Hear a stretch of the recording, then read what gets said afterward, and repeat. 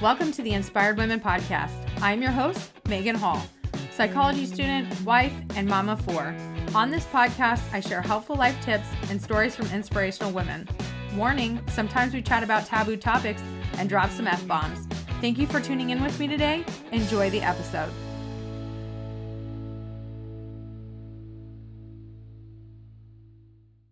Hey everyone, quick trigger warning. We do briefly talk about domestic violence in this episode, so I just wanted to prep you. I hope you enjoy the episode. Hey everyone, today I'm here with Kerry. Kerry is an entrepreneur of 15 years and is the president of Book, Speak, Repeat and the host of the Book, Speak, Repeat podcast, which I will link up in the show notes.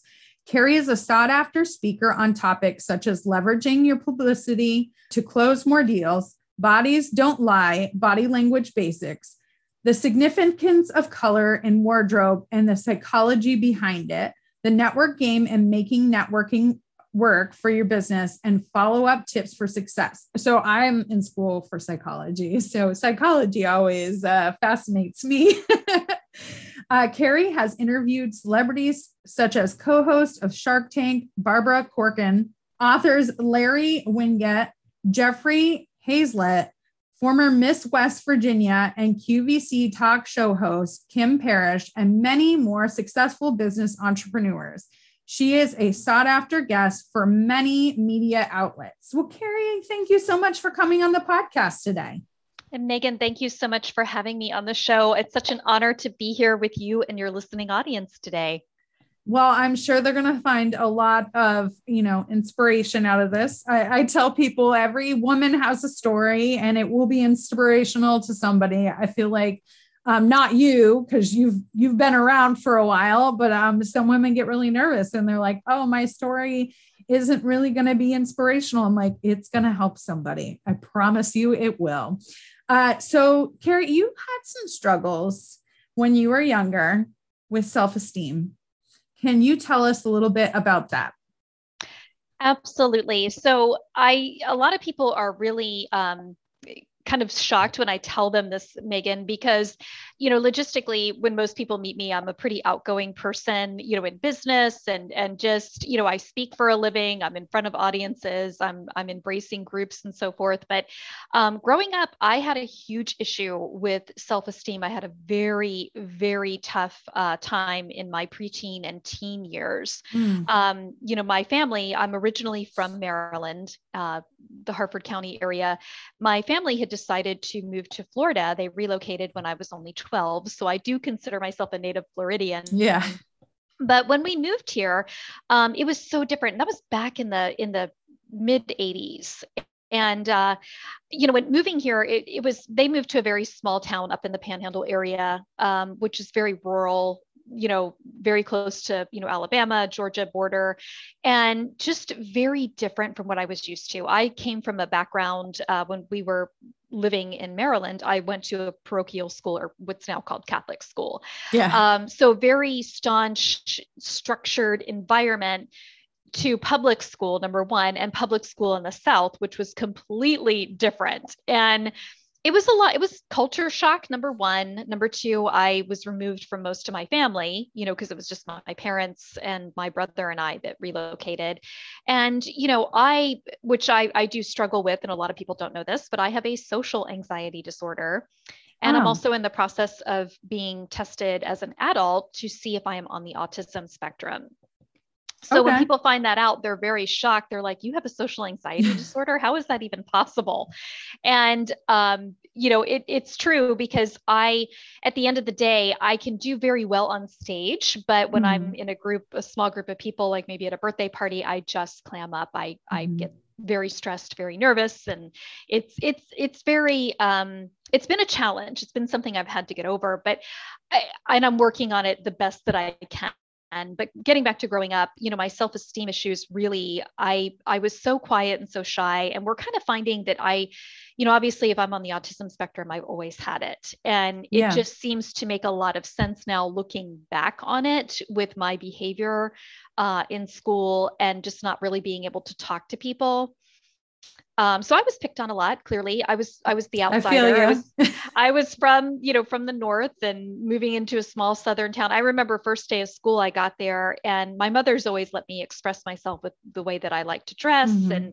and earrings that I like to wear. So of course, I looked different from everybody else, and that just set the tone that this wasn't going to go well. And it just really, I really struggled with it. I, had just maybe one or two friends really growing Mhm. up. Again, I was bullied a lot. And back then it was so different because there's not as much advocacy. There wasn't any back then as much as there is right now. Yeah. But I had a tough time with it, and it really left an imprint on my brain. And it really made me struggle with my self-esteem. I was kind of considered a late bloomer as far as my looks and so forth. I really didn't start to kind of come into my own skin until I was a senior in high school and then into my Mhm. early college years. But even then, I had a resemblance to Twiggy, the model Yeah, I from the remember 60s. Twiggy. I had a pixie haircut, super skinny, big eyes, big lips. And I actually, what happened was I was waiting tables when I was going to college my first year. And I had so many people that would say to me, "You're so pretty. Have you ever thought about being a model? You look like Twiggy." And as someone who was told throughout high school, "Oh, you're too ugly. I would never date you," Mhm.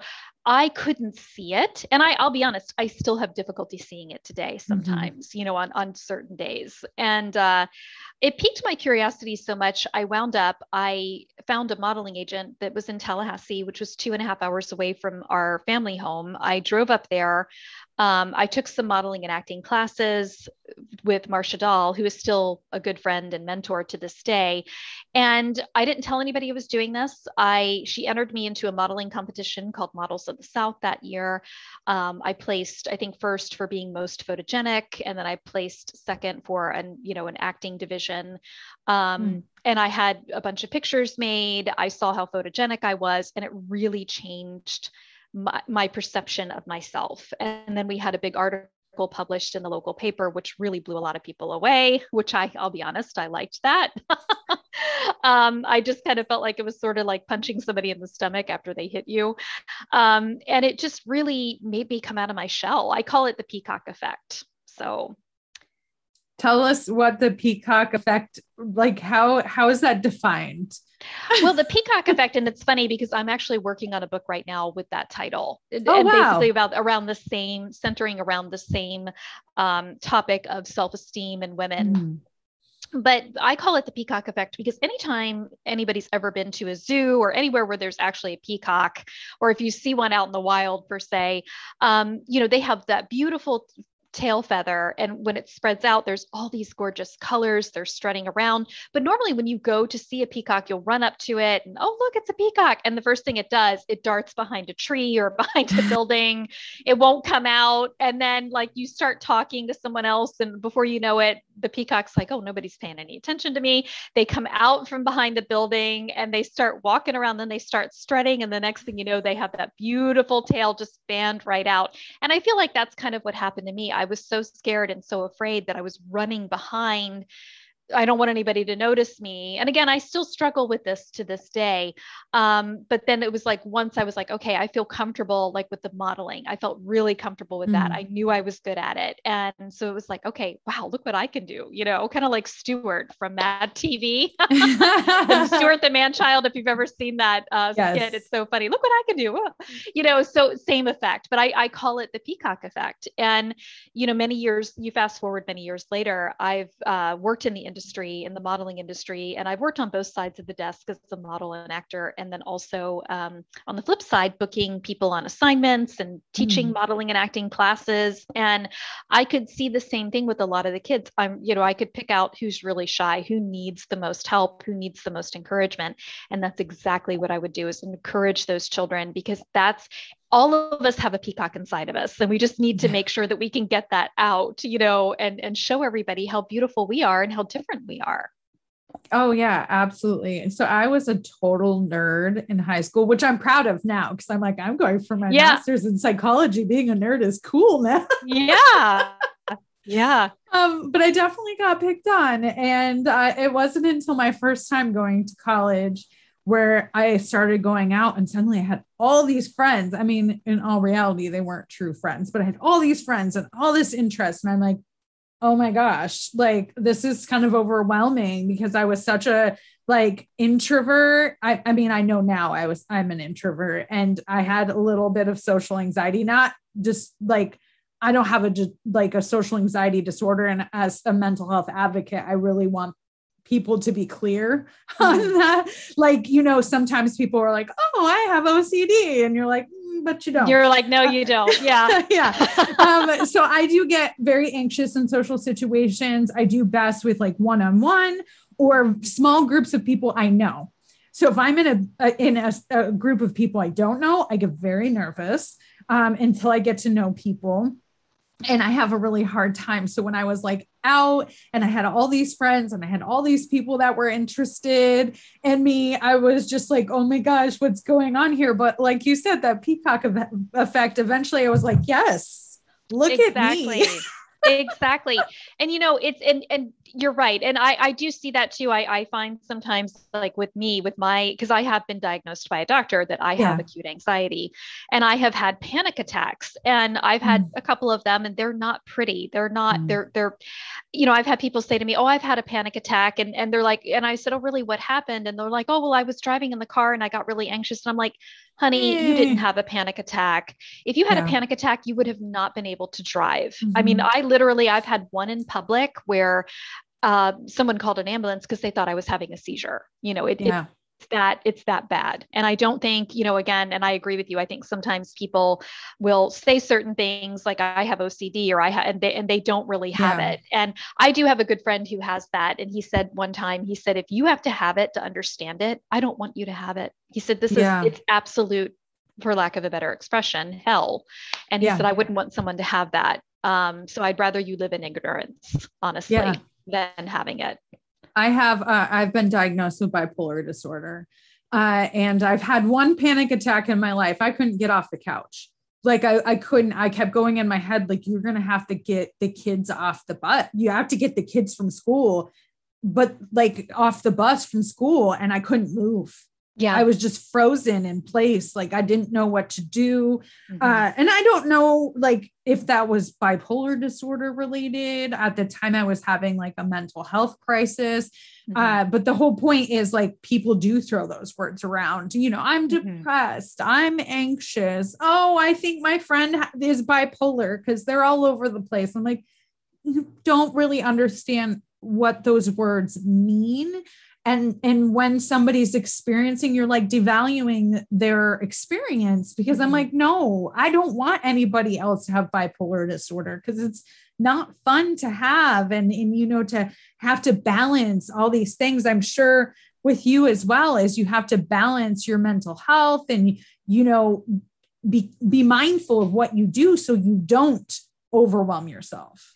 And that's true. And I do struggle with that. I mean, even like I said, even to this day, I have episodes where, again, people will say to me, I find it hard to believe that you have a social anxiety disorder. I just saw you speak last week to 500 people or, I've seen you speak before. I don't get it. And I think for me as my psychologist, the person that I'm working with currently is explained to me this is what's happened for me is because back then, like I said, because I'm 47. So, back in the day, they didn't have any kind of autism, ADHD. They didn't have any of that. Like it's prevalent today. So if you were born with it, nobody would have known. They probably passed it off as extreme shyness, which in my case they did, as a very young child. Try to push her out of her shell. And it became a coping mechanism for me because I have to make a living. Now, I have found that I have thrived the best being independent, working on my own, working from home, having that entrepreneurial lifestyle suited me the best. And I know there's a lot of people who are going through the same process I am, that they're thinking they're on the autism spectrum, and there just isn't enough out there for people who are adults that need to be diagnosed. There's tons of things out there for children, but not for the adults. And it's taking even longer. I mean, like they told me this could take up to 2 years. Oh my gosh. And yeah. Yeah. And I'm like, this is insane, because they have to observe your behavior. And Yeah. I'm, again, I've tried to do little shortcuts and things, but yeah, I've had people say, oh, I think I might be autistic too. And I'm like, But okay, are and you? I'm like, there was a real reason of why I did this and what prompted me. And believe me, I got triggered pretty badly, with going on this journey. But I do think your self-esteem it plays a huge part. And that's Yeah. part of the reason why, like, I welcome opportunities like what you're doing, Megan, because it gives me the opportunity to talk about this. And again, like I said, sometimes people listen to these and they're like, you have a they're shocked. They're Yeah. very shocked. But you never know what people are going through. And you're right. You Mm. never should discount or try to. I think sometimes people think, oh, I'm making the person feel better. You're not. You're actually making it Yes. worse. Exactly. No, and it contributes to the stigma. It does. I'm really interested in mental health stigma from a social aspect. Like, how can we reduce the stigma? Not from like a clinical aspect, but from a social aspect. How can we reduce the stigma? And ironically, I started this podcast before I went back to school for psychology, but it aligns with what I'm interested in studying, because stories, getting to know people, being exposed, there's actually in social psychology, there's a exposure, like there's lots of research on being exposed to somebody, not exposed like you take your clothes off, but like being around somebody, right, from different communities, how that reduces hate, stigma, bigotry, around, those communities. And so this podcast is so important now. Like, looking back, I'm like, oh, I've always been interested in this line of exposure, because like your story is going to open somebody's eyes and have them say, oh, wow, like what you present and how you're able to speak in front of all these people, that doesn't mean that you're not struggling with those things. It doesn't. And like I tell everyone too, if you're, because obviously with me, I'm a speaker and I also work with other speakers. And I always tell people, never discount your message. Never think, oh, well, I'm just a real estate agent or I'm a plumber or whatever. I don't have a message to share. Like you said, everybody has a story or a message to share. And it's that one person, Megan, that needs to hear it, that makes it all worthwhile. Yes. I would love to share a quick story about that, if I may. Absolutely. Okay, great. Okay, so probably about 4 years ago, I was in Indy. Well, I don't want to name the city, but I was in a major city. Yeah. And I was there downtown for a convention show, and I was speaking. I was doing a workshop, and I wound up. Something had happened where I was staying at the hotel that connected to the convention center. They overbooked, or they did well.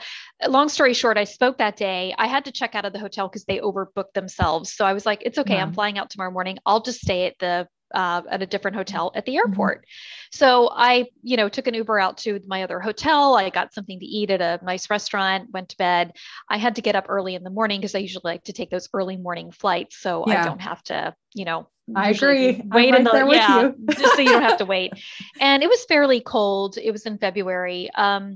So they had an airport shuttle, the hotel that I was at. So I made a schedule to, get picked up at like 7 o'clock or 6 o'clock. And I was the only one there. So the gentleman said, ma'am, do you mind? I have another person to pick up at the other hotel. It's just right down the road. And then we'll go to the airport. And I'm like, sure, it's fine. No worries.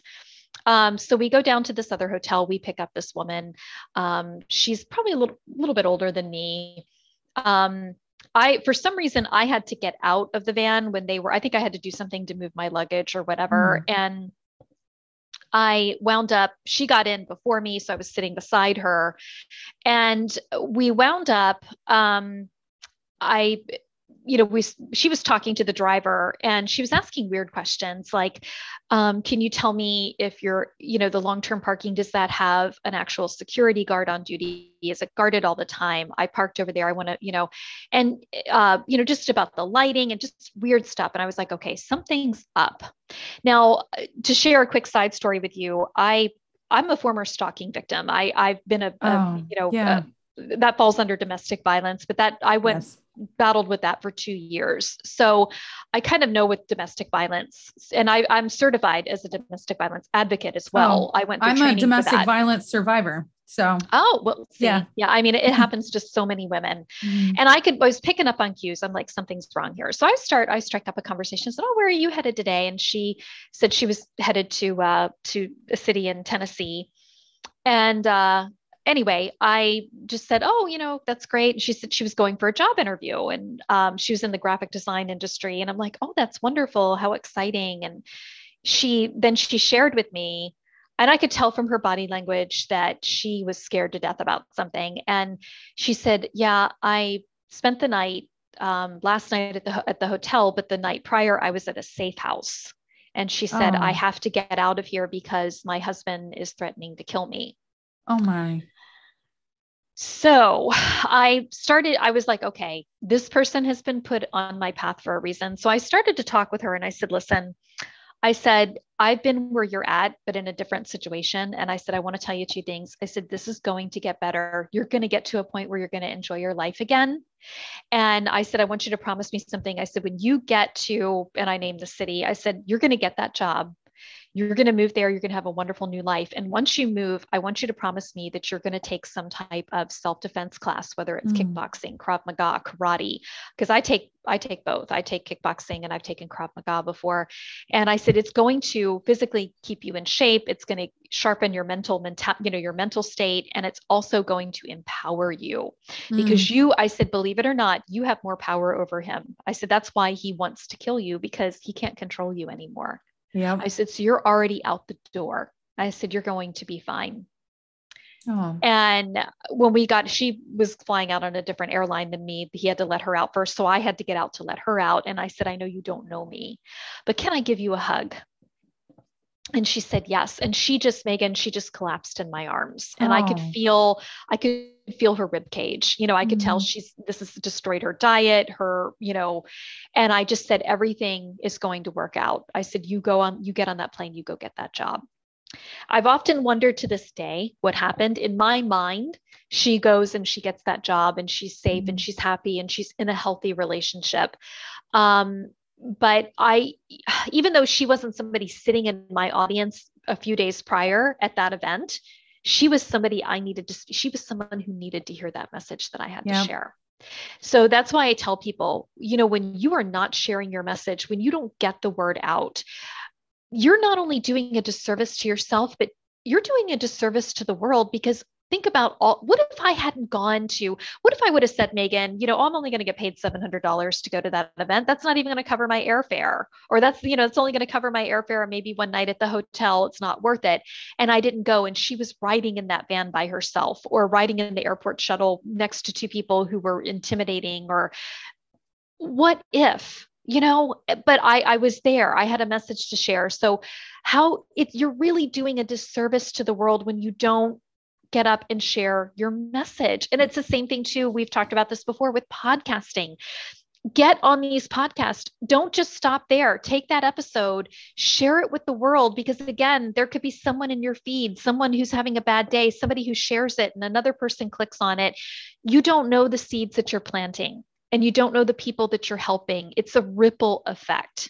So, anybody who's listening, if I'm inspiring anybody today, it's share your message, share your happiness, open the door for somebody, say thank you, say, "Hey, how are you today?" Look people in the eye, because people need that. They need it so much.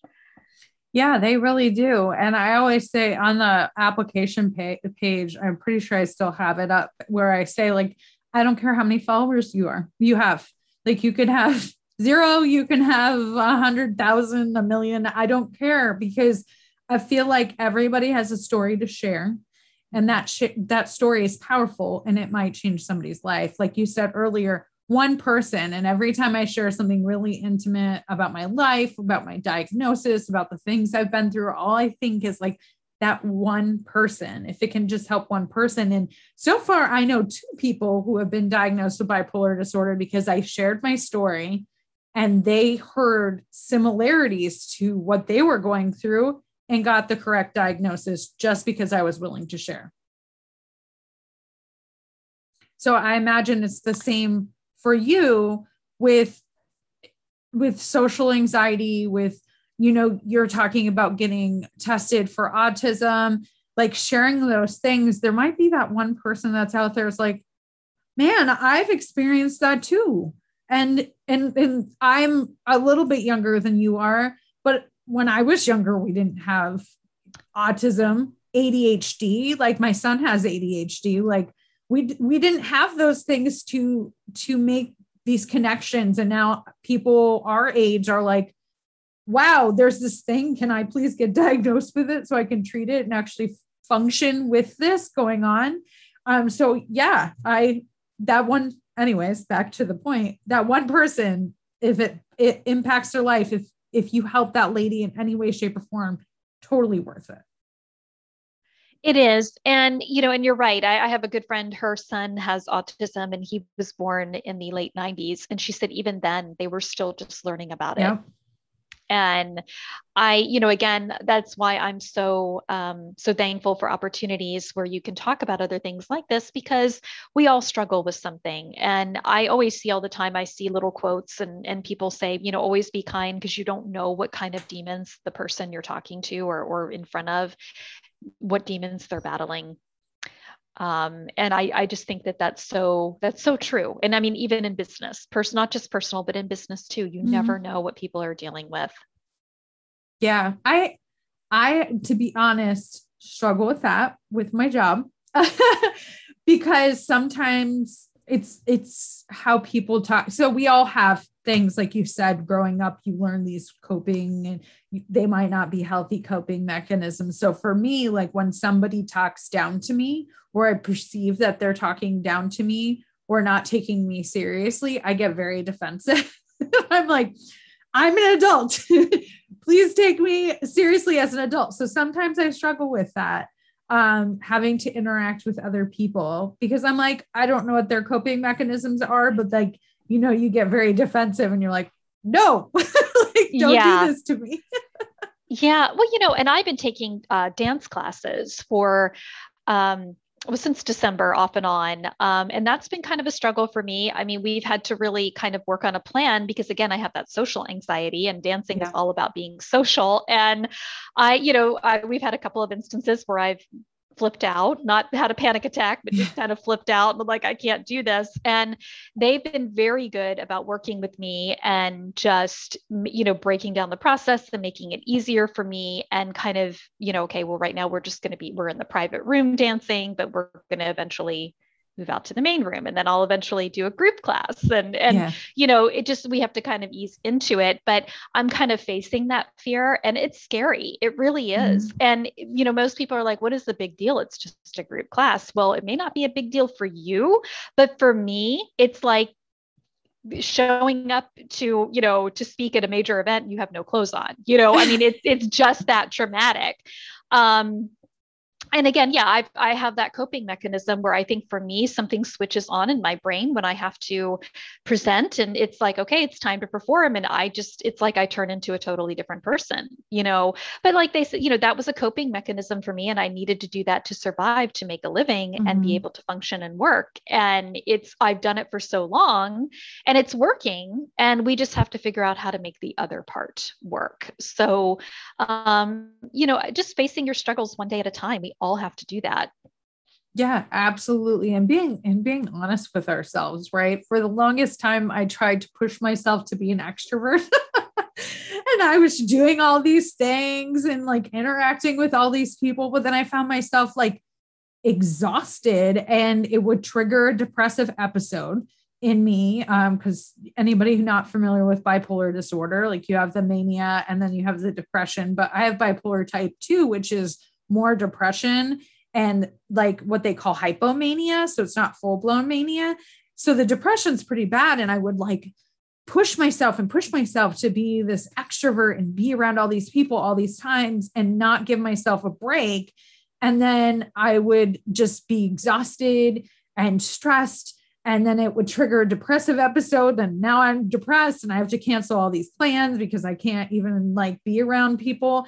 And it took years for me to realize, oh, I'm not an extrovert. I'm an introvert. I do like to interact with people, but I need that time to like decompress and be by myself to fill back up my well and have that energy, because if I don't, it's going to be really bad. So like being honest with ourselves about like, what do I need to do to help me function? You are saying like, you guys are slowly like, starting with the private lessons, and then you're going to go to like the main floor, and then you're going to go to group classes, like slowly easing your way, because you're very honest with yourself. It sounds like you're very honest with yourself about your limitations.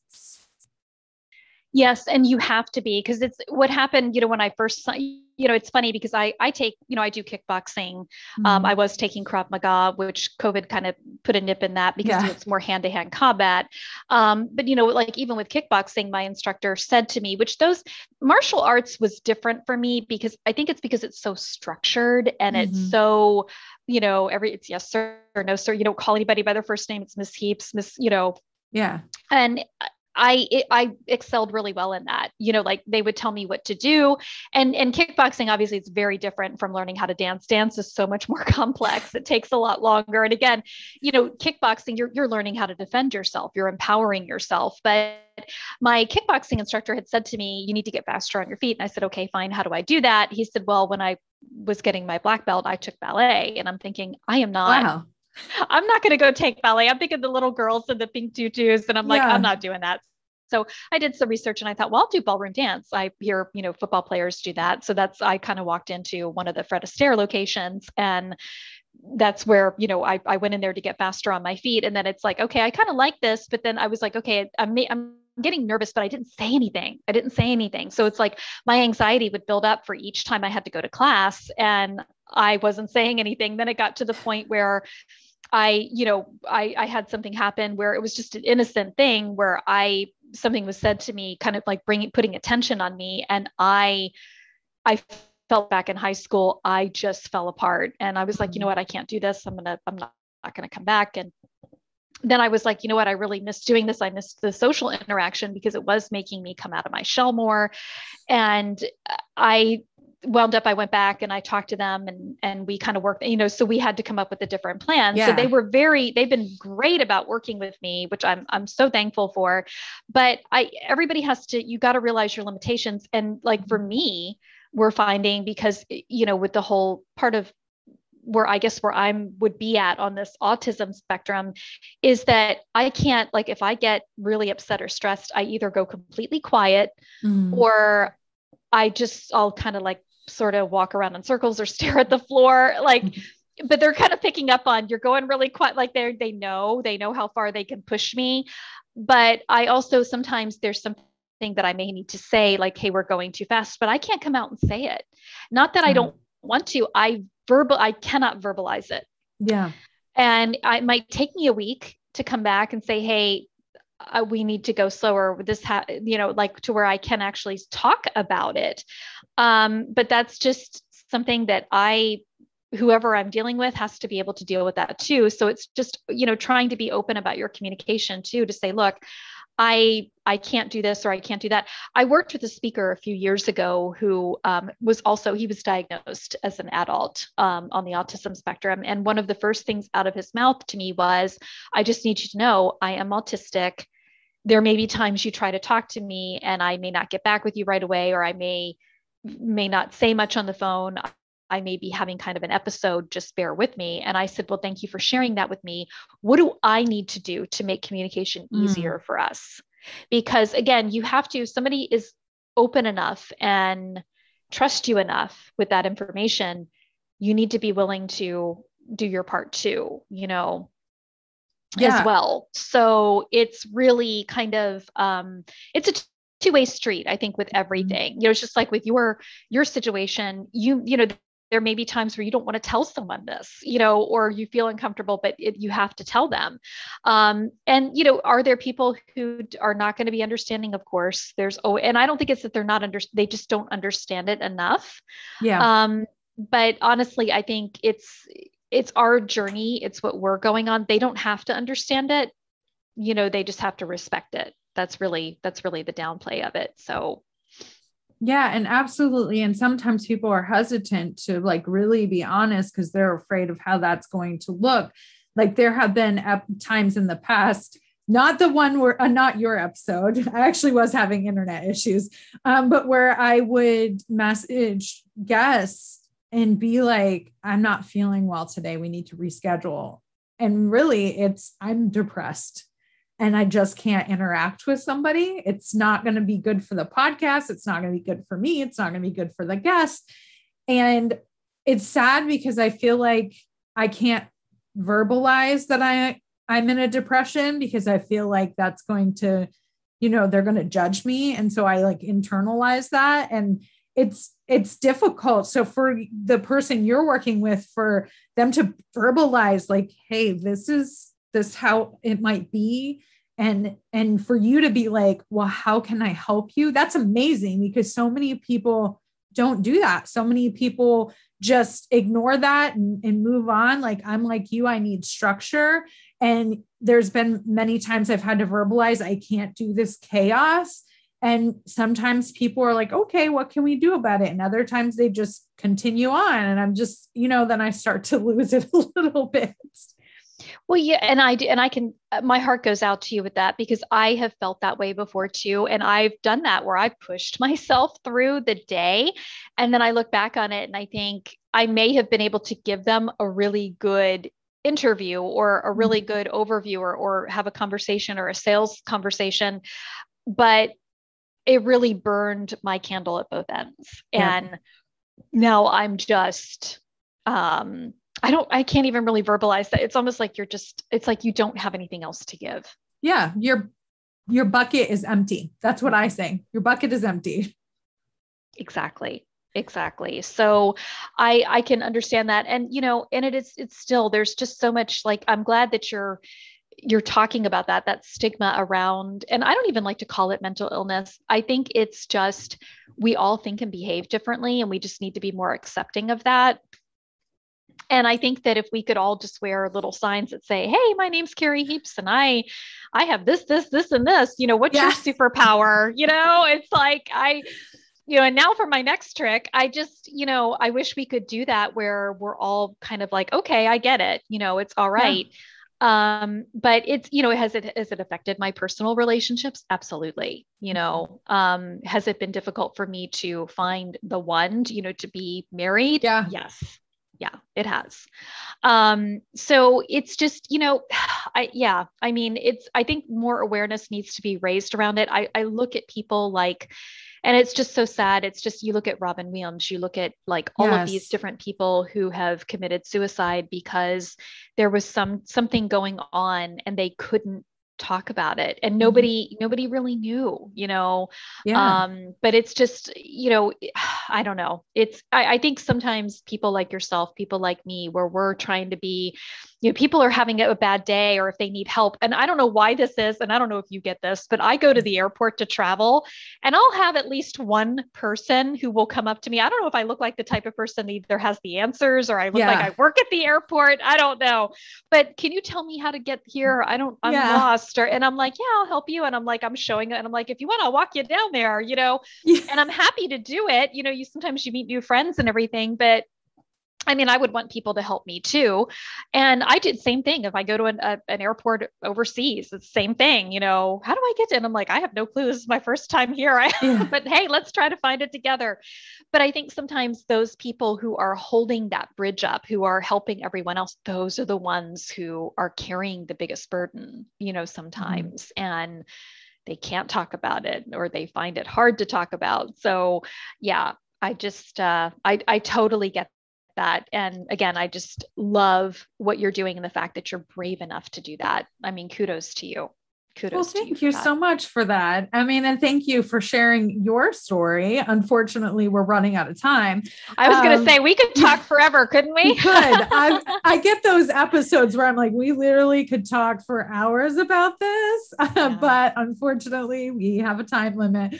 I have had a few episodes that went over the 45-minute mark, and the listeners have let me know they prefer the 45 minutes. I think I had one episode. They're usually, because I never people just start talking and they don't stop talking, which I don't believe it's my job to stop them from talking, because if they got to get it out, they got to get it out, and I'm not judging.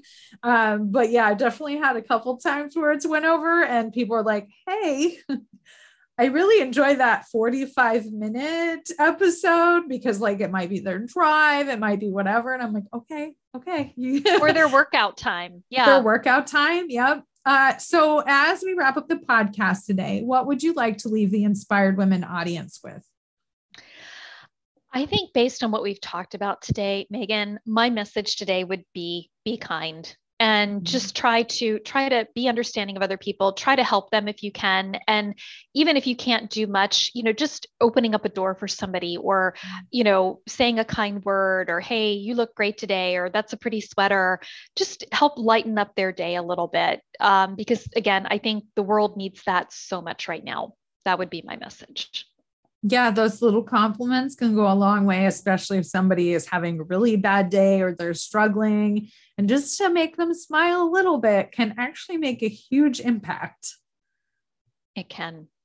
Well, Kerry, thank you so much for coming on the podcast today. Thank you, Megan, for having me. And thank you again for everyone who's tuned in. And I hope you have an amazing day.